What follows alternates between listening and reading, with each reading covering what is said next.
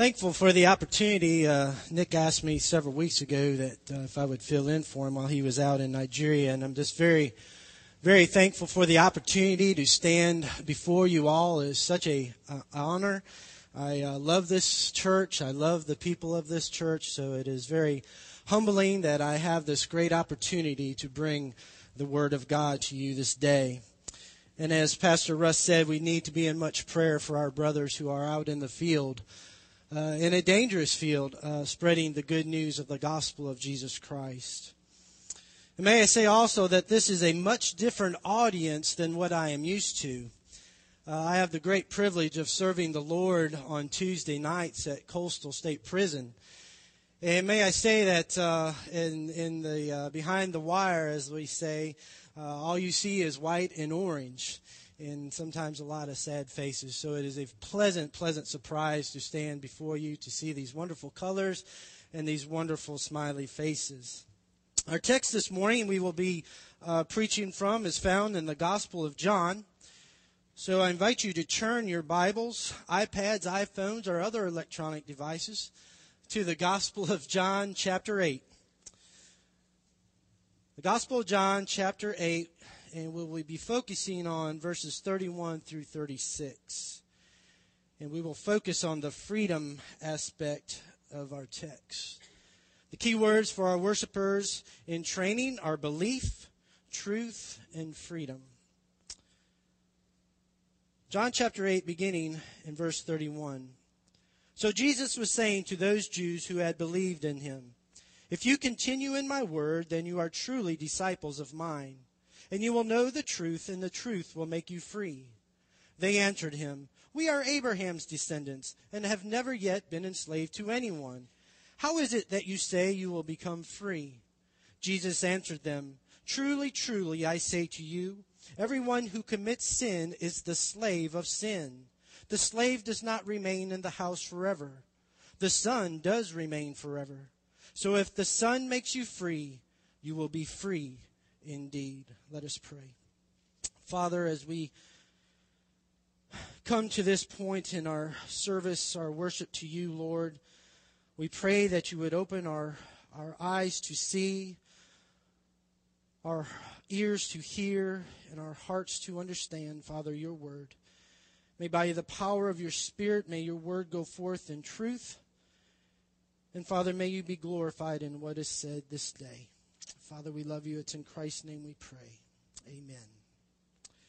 I begin this morning by asking you all a simple question. Do you consider yourselves to be free? You say, "Of course I'm free. I live in America. This is the home of the brave and the land of the free. I can come and go as I please. I can do as I please. I have no restrictions. Of course I'm free." It is true that you live in America and that this is the home of the brave and the land of the free. Yes, you may be able to come and go as you please. Yes, you can do as you wish. Yes, you may have no restrictions. But I ask, are you really free indeed? There are many ways that freedom may be defined, but I have narrowed it down to basically two phrases. To be free means that we have no restrictions, and to be free means that we have no regrets. No restrictions and no regrets. To help us to understand this a little better, I read to you an illustration from John Piper. Piper has put it this way: "You are fully free, completely free, free indeed when you have the desire, the ability, and the opportunity to do what will make you happy in 1,000 years. Or we could say you are fully free when you have the desire, the ability, and the opportunity to do what will leave you with no regrets forever." He explains further. If you don't have the desire to do a thing, you are not fully free to do it. Oh, you may muster the willpower to do what you don't want to do, but nobody calls that full freedom. It is not the way we want to live. There is a constraint and a pressure on us that we don't want. And if you have the desire to do something, but no ability to do it, you are not free to do it. And if you have the desire and the ability to do something but no opportunity to do it, you are not free to do it. We can see then that our desires, our abilities, and the opportunity to do something has restrictions. It may bring restrictions upon us. And that way we are not totally free. And if it destroys you in the end, you are not fully free indeed. So if we have the desire to do something, the ability to do it, and the opportunity to do it, but it destroys you in the end, you are not fully free. Not free indeed. To be fully free, we must have the desire, the ability, the opportunity to do what will make us happy forever. No regrets. And only Jesus, the Son of God, who died and rose again for us, can make that possible. I believe that the only way to be truly free, free indeed, is to acknowledge Jesus Christ as our only source of freedom, and to be completely satisfied in the freedom that Jesus grants to us. To be free indeed, we will go to no other, and we will be satisfied in no other than the Lord Jesus Christ. May I say to you that this morning, that in a gathering of this size, there may be some of you here today that need to be freed. You need to be set free from the bondage of sin, the burden of self, and the power of Satan. And only Jesus Christ can do that for you. Does the Son of God want you to be free? Of course He does.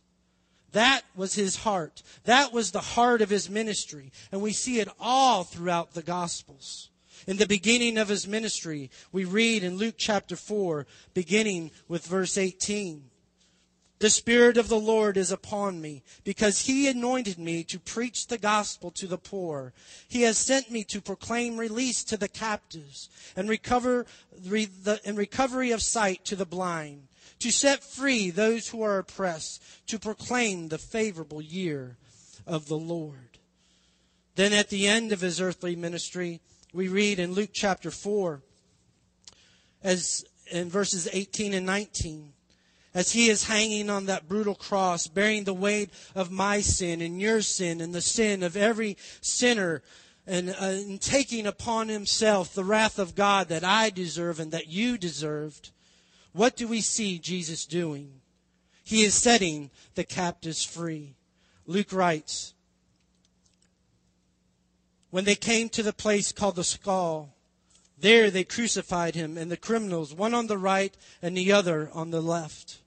One of the criminals were hanged there was hurling abuse at Him, saying, "Are you not the Christ? Save yourself and us." But the other answered and rebuking Him said, "Do you not fear God, since you are under the same sentence of condemnation? And we indeed are suffering justly, for we are receiving what we deserve for our deeds. But this man has done nothing wrong." And He was saying, "Jesus, remember me when you come into your kingdom." And Jesus said to him, "Truly, I say to you, today you shall be with me in paradise."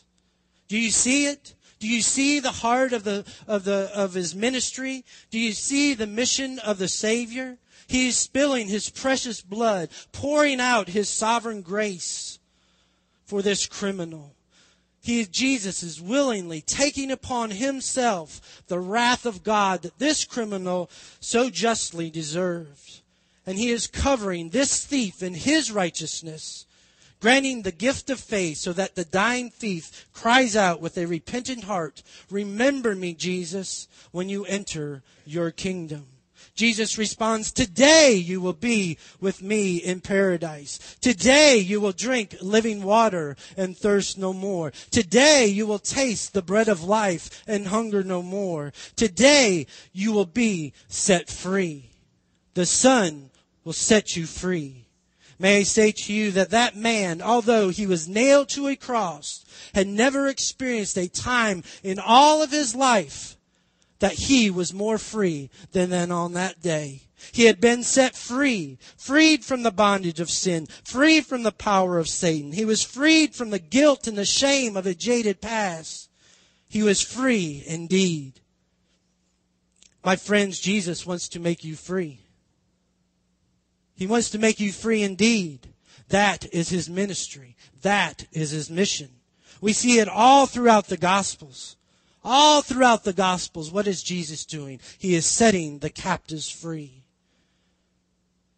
And we see it also here in the 8th chapter of John, and that is where I would like for us to focus our attention. Primarily, we will set our focus upon verses 31 through 36. And I would like for us to see 3 aspects of this freedom that Jesus Christ grants to us, so that we too may be free indeed. Now let's look at a little bit of the historical background of what's going on. Coming to verse 31, Jesus is talking to the Jewish leaders. Jesus is towards the end of His ministry here on earth. It is only a matter of several months and He will be crucified. He has presented His claims. He has declared who He is. He has done His miracles. He has taught His teachings. And they have concluded that He is not who He claimed to be. He is not their Messiah.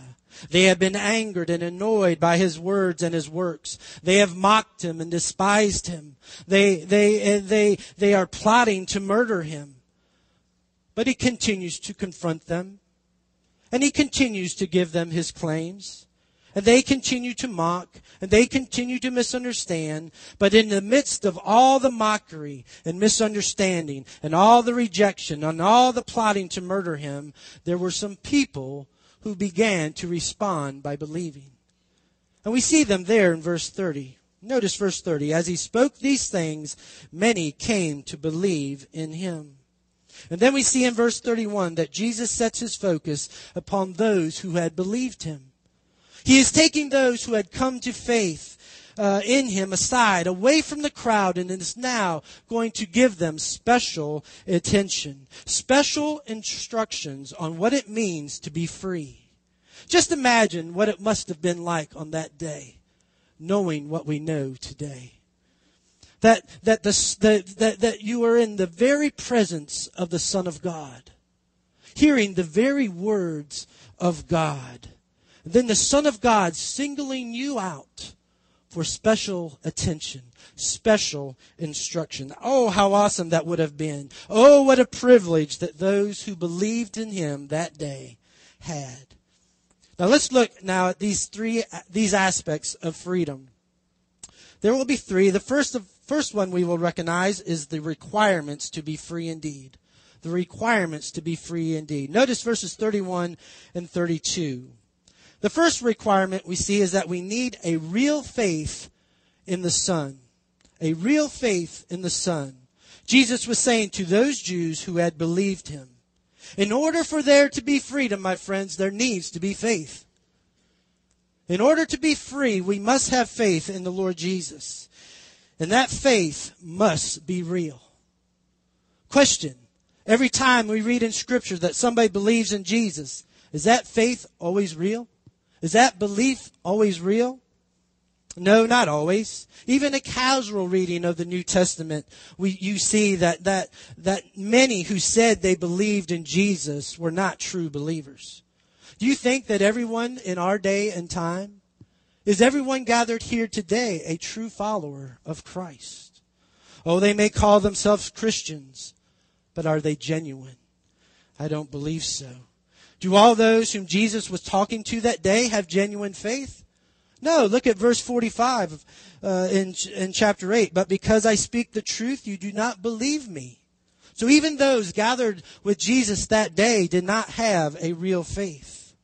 But you may ask, what do you mean to believe in Jesus Christ? When you can believe everything that Jesus Christ said about Himself is true, when you believe that everything Jesus Christ said about you is true, when you believe that the judgment of God is coming upon this world is true, when you believe the love of God that has been given to this world is true, and you take your whole life, and you place it into the hands of Jesus Christ, repenting from your sins, responding by faith to the gospel of Jesus Christ for the redemption of your soul, that is what it means to believe. To believe means our salvation is by grace alone, by faith alone, in Christ alone, by Scripture alone, for the glory of God alone. In our day and in this room today, I believe that there are three categories of people. First category we have are the fake believers. Their faith is not real. Those who claim to be believers, but in their heart they are not. We see this illustrated for us in John chapter 2, verses 23 and 24. We read, "Now when he was in Jerusalem at the Passover, during the feast, many believed in his name, observing his signs which he was doing. But Jesus on his part was not entrusting himself to them, for he knew all men, and because he did not need anyone to testify concerning man, for he himself knew what was in man." Do you see that they claim to believe in Jesus? Do you see that they love to see the signs, they love to see the miracles, but their faith was not real? And for that, Jesus had no part of them. Fake believers. A second category we have firecracker believers. Believers, their faith is not enduring or lasting. These are the believers who may have gone to the concert, or they may have gone to the revival meeting or a certain gospel presentation, walked the aisle, signed the card, raised the hand, made some sort of commitment to Jesus. But after a while, they fall away from the faith. They are like a firecracker. They spring up with all the excitement. Then they follow Jesus for a while, and then they just fizzle away. They are rocky soil believers. Those on the rocky soil are those who, when they hear, receive the word with joy. And these have no firm root. They believe for a while, and in time of temptation, they fall away. A third category we have are true believers. Their faith is enduring. It is lasting.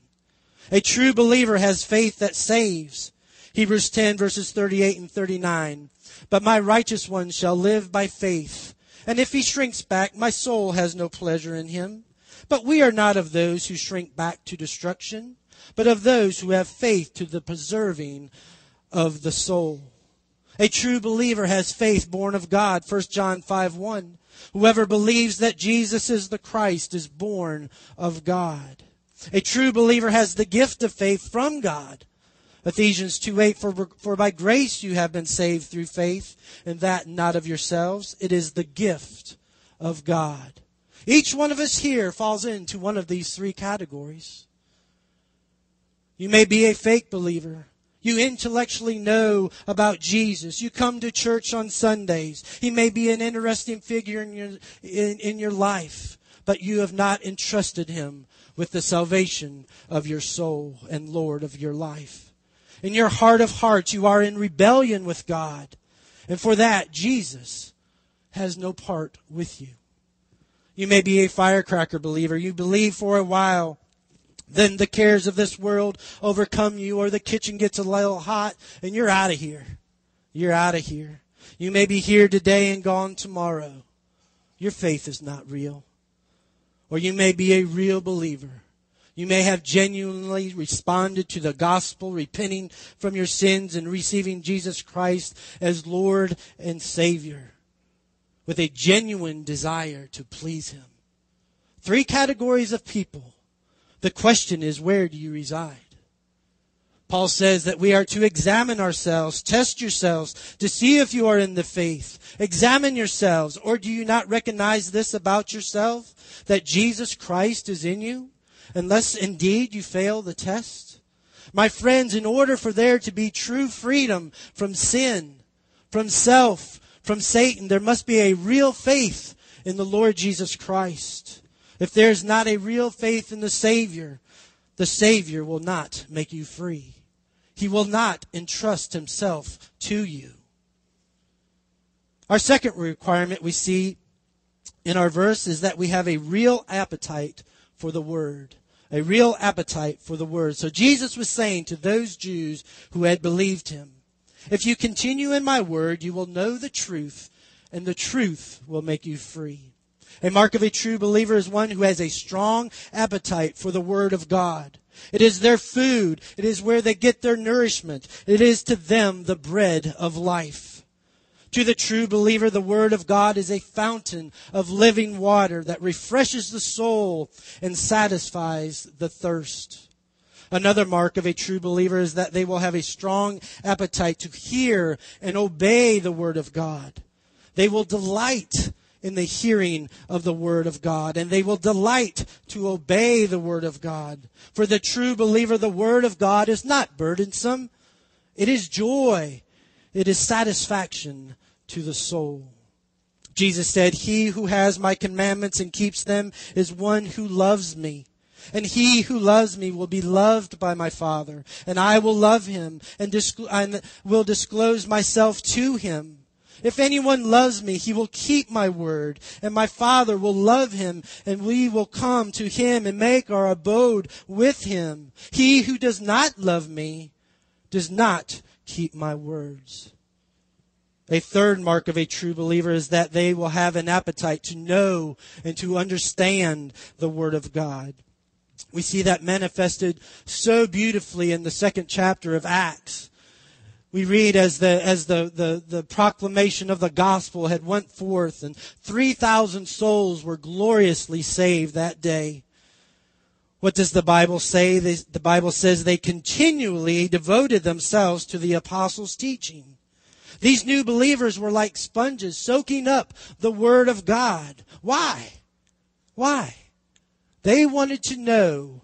They wanted to know and to understand this Jesus more thoroughly, in whom they have entrusted their salvation, in whom they have entrusted their very souls. Let me ask you, Christians, brothers and sisters, how's your appetite for the Word of God? How's your appetite for the Word of God? Do you love to hear and obey the Word? Do you long to know and understand the Word? Is it to you nourishment and refreshment for your soul? May I ask, have you ever even taken the time? Have you even ever taken the time to read His Word through and through? I heard of a dear saint, a believer for 50 years, had never read the Bible through and through. Oh, my friend, we must have an appetite for the Word of God. Our third requirement we see is in verse 31 is that we are to have a real pursuit or a real desire for the Son. A real pursuit or a real desire for the Son. So Jesus was saying to those Jews who had believed Him, "If you continue in my word, then you are truly disciples of mine." The word truly could also mean real. If you have a real faith in the Son, if you have a real appetite for His Word, then you are real disciples of mine. A real disciple is one who is Word-oriented. He is oriented to the Word of God, and his life will reflect the Word. A real disciple is one who all the time wants to be sitting at the feet of Jesus, listening and learning. The word disciple literally means to be a learner. A disciple is nothing but a learner. Oh, what sweet homework. Oh, what sweet homework to sit at the feet of Jesus Christ and learn. I love what Jesus said in Matthew 11:29 when He said, "Take my yoke upon me and" what? "Learn of me. Learn of me." I tell you, the more I learn of Him, the more I love Him. And the more I love Him, the more my love for my brothers and sisters in Christ grows. When you really learn of Jesus, it changes everything about you. The disciples sat at the feet of Jesus and they said, "Teach us, Lord, teach us." And their anxious hearts yearned for every word that came from His mouth, and it transformed their lives. Are you a true disciple? Do you love to learn at the feet of Jesus? If your salvation is genuine, my friend, you will continue in the Word of Christ, obeying it and learning it. There's no other way to grow. Peter says in 1 Peter chapter 2, verse 2, "As babes desire the sincere milk of the Word, that you may" what? Grow. Grow. That's it. To be a learner. Sit at the feet of Jesus. Soak it up. Take it in. A great illustration of this is found in Luke chapter 10, beginning in verse 38. The Bible says, now as they were traveling along, he entered a village, and a woman named Martha welcomed him into her home. She had a sister called Mary, who was seated at the Lord's feet, listening to his word. But Martha was distracted with all her preparations, and she came to him and said, Lord, do you not care that my sister has left me to do all the serving alone? Then tell her to help me. But the Lord answered and said to her, Martha, Martha, you are worried and bothered about so many things, but only one thing is necessary. For Mary has chosen the good part, which shall not be taken away from her. Oh, how we need to be more like Mary, who is seated at the Lord's feet, listening and learning from his word. But far too often, aren't we more like Martha? Oh, we are wrapped up and distracted with the cares of the world. Lord, may our prayer be to make us more like Mary, to have a heart and a desire to know you and to understand you. Oh Lord, give us a heart and that longs to pursue you. So what are the results of the requirements of verse 31? Notice verse 32. And you will know the truth, and the truth will make you free. You say free from what? Free from the search for truth. Free from the Satan's blinding power. Free from the chains of spiritual death. Free from the prison house of sin. Free from fear and self and people pressure, and free from everything. The shackles of ignorance are shattered. The chains of doubt and fear are gone. And we are released to a glorious new liberty. And once you taste that liberty, my friends, it is sweet. It is sweet indeed. So Paul says to the Galatians, it was for freedom that Christ set us free. Therefore, keep standing firm and do not be subject to a yoke of slavery. The truth has made you free. Hallelujah. That should bring joy and peace to our hearts. Well, then we see these dear Jewish people didn't react so positively, which is par for the course. And we'll notice our second aspect, which is the response. The response found in verse 33 of our text. Verse 33, they answered him, we are Abraham's descendants and have never yet been enslaved to anyone. How is it that you say you will become free? Jesus is telling them they need to be free. And you know what they are saying? Us? We need to be free? We've always been free. It seems that every time that Jesus confronts them with a need, they respond by building a wall. In verse 33, the Jews will put forth three types of responses or walls to the requirements that the Lord has set forth for them in verses 31 and 32. May I say, for in order us to be free indeed, we need to have the exact opposite response to the Lord's requirements. But notice their first response. Their first response is one of self-justification. They answered him, we are Abraham's descendants. How is it you say you will become free? Don't you understand, Jesus, who we are? We are the children of promise, and that we are in the line of Abraham, our father, and that we are already free. These Jews are trying to hold on to this Abrahamic security, this self-justification that they are God's chosen race. But Paul in Romans chapter 2 is so kind in telling them the truth about their self-justification. For he is not a Jew who is one outwardly, but he is a Jew who is one inwardly. The Abrahamic covenant doesn't do anybody any good, like Paul said. So what does circumcision profit? It doesn't profit anything unless you believe God. If you believe God, it profits. But you've got to believe God. Your racial descent from Abraham is only good if you believe in God. It's not any good just because of a racial thing. Nobody gets the blessing of God by being in a certain race. That is eternal blessing. And so they were hanging on to their self-justification for their freedom. They thought because of their Abrahamic identity, they were automatically and permanently free. And so Jesus ran into another stone wall. I'm sure that Jesus gets this response quite often in our day also. Jesus, don't you understand I'm a Baptist? Jesus, don't you understand I'm a Methodist? I'm a Catholic. I'm Lutheran. Jesus, I'm reformed. Don't you understand I do not need to be freed? Or don't you know that I am really a good person?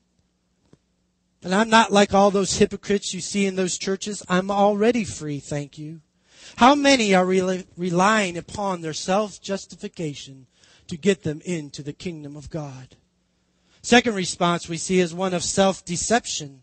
Self-deception. They answered him, "We are Abraham's descendants and have never yet been enslaved to anyone. How is it that you say you will become free?" Have these guys forgotten the history of their people? We have never yet been enslaved to anyone? Maybe they're having a senior moment. Have they forgotten that their whole history had been one of enslavement? They had been slaves in Egypt when Moses came to set them free. For the greater part of their time of the judges, they had been enslaved. Maybe they had forgotten their captivity by the Assyrians and the exile to Babylon. They had withered under the heel of the Greeks and the Syrians and the Egyptians for centuries until at last the Romans had taken over. Their response to Jesus was one of obvious self-deception. They once again rested in the covenant promise to Abraham, which guaranteed him the lordship of the earth. How could they regard themselves as in bondage? It was a foolish deception. The God of this world had blinded their eyes and darkened their hearts to see their bondage to sin and to self. Oh, this is so sad, so sad. Then we'll notice the third response is one of self-righteousness. When you are under the influence of self-justification, self-deception, you will not see your need to be free. You will become self-righteous. In verses 37 and 47, we see that this was the Jews' problem. And it was a problem that, if not properly dealt with, would lead to their destruction and their damnation. Notice their self-righteousness. How is it that you say you will become free? In a sense, they are saying, who do you think you are, Jesus? Who do you think you are telling us that we need to become free? We have Abraham as our father, and we are already free. Who do you think you are, Jesus? We are not born of fornication. We have one Father, God. We have not been enslaved to anyone. Oh, how their eyes have been blinded and their hearts darkened to the truth of God. They had the righteousness of God staring them right in the face. But they are so filled with pride and arrogance that they could not see it. Verses 42 and 43, Jesus said to them, "If God were your Father, you would love me. For I proceeded forth and have come from God. For I have not even come on my own initiative, but He who sent me. Why do you not understand what I am saying? It is because you cannot hear my word." Pride and arrogance had closed their ears to the truth. They were blinded and deceived. They thought they had no need whatsoever to be freed from the bondage of sin and self and from Satan. Jesus said in verse 24 of John 8, "I said to you that you will die in your sins, for unless you believe that I am He, you will die in your sins." Only this, they say, "No thank you, Jesus. No thank you. I got my traditions. I got my church. I've got my good deeds to get me to heaven. I can do this on my own, thank you. I don't need you, Jesus. I don't need to be free." The Bible said God is opposed to the proud, but gives grace to the humble. I wonder if you might take some time to evaluate your life and examine your heart. Might there be some things that needs to be brought to the cross of Christ? Are there some things that may need to be repented of? Only the Son can set you free from the bondage of sin. You must believe in the Son of God and abide in His Word. Then you will truly be His disciples. And you will know the truth, and the truth will set you free. Only through the Son, Jesus Christ, who came to give His life for sin and rise again, only through the Son can you be set free. This leads to our final aspect we will look at this morning, the rescuer. The rescuer. Notice verses 34 and 36. In these final verses, I would like for us to notice three truths concerning the one who has rescued us and has made us free. The first truth is that the rescuer has changed our spiritual condition. Notice verse 34. Truly, truly, I say to you, everyone who commits sin is a slave of sin. If the Son makes you free, you will be free indeed. Everyone sins. Everyone sins. Therefore, Jesus is saying that everyone is a slave of sin. So as slaves of sin, what is our condition? What is the spiritual condition of man? Paul writes, the God of this world has blinded the minds of the unbelieving so that they might not see the light of the gospel. We are dead in our trespasses and sins. We are controlled by the prince of the power of the air, of the spirit that is now working in the sons of disobedience. In a sense, our condition is one of blindness, deadness, and one of bondage to sin. Sin, like a cruel taskmaster, controls every aspect of the unbeliever's life, enslaving that person to various lusts and pleasures, and leaving them in the bondage of iniquity. While these Jews thought their religion and their relationship to Abraham united them with God, Jesus pointed out that they had no relationship to God. As slaves of sin and deceived about it, they desperately needed to be set free from their spiritual bondage. And that, my friends, is exactly what Jesus Christ has done for us. He has changed our spiritual condition. The only way for sinners to be released from sin's grip and penalty is to be united by faith with Jesus Christ, who in His death and His resurrection provides deliverance. Paul writes in Romans chapter 6, beginning in verse 5, "For we have become united with Him in the likeness of His death. Certainly we shall also be in the likeness of His resurrection, knowing this, that our old self was crucified with Him, in order that our body of sin might be done away with, so that we would no longer be slaves of sin. For He who has died is freed from sin, and having been freed from sin, you have become slaves of righteousness. When the Son makes you free, you have a new spiritual condition. And having been freed from sin, you became slaves of righteousness. No longer walking in darkness, but now walking in the light of the gospel." The second truth we see is that the rescuer has changed our spiritual position. Notice verse 35. Coming to verse 35, we see another aspect of slavery. Jesus is giving a warning. Verse 35, "The slave does not remain in the house forever. The son does remain forever." Jesus is saying this: don't you realize that the only body in the household with permanent rights is the son, not the slave? Jesus is saying to them, I want to warn you. You are slaves, and slaves have no permanent rights in the house. And when the master is done with you, all he will do is cast you away. All he will do, he will cast you out. Oh, that's a warning. Jesus is giving them a warning. He's saying to those Jews, you are slaves, not sons. And when the economy changes, if you are not a son but a slave, you are going to be cast out. He says to them, this is a death blow to Abrahamic security. You are not sons, you are slaves. The only person who has lasting permanent place in the household is the son, not the slave. You say, well, the trick then is the deal is to stop being a slave and to start being a son, right? Yes, that's it. You've got it. You say, well, how does that happen? It happens by Christ changing our spiritual position, by being adopted into the family of God. Our spiritual position is changed by adoption and by receiving Christ. Galatians chapter 4, beginning with verse 4, Paul writes, "But when the fullness of time came, God sent forth His Son, born of a woman, born under the law, so that He might redeem those who were under the law, that we might receive the adoption as sons. Because you are sons, God has sent forth the Spirit of His Son into our hearts, crying, Abba, Father. Therefore you are no longer slaves, but a son. And if a son, then an heir through God." Then in John chapter 1, beginning with verse 11, "He came to His own, and those who were His own did not receive Him.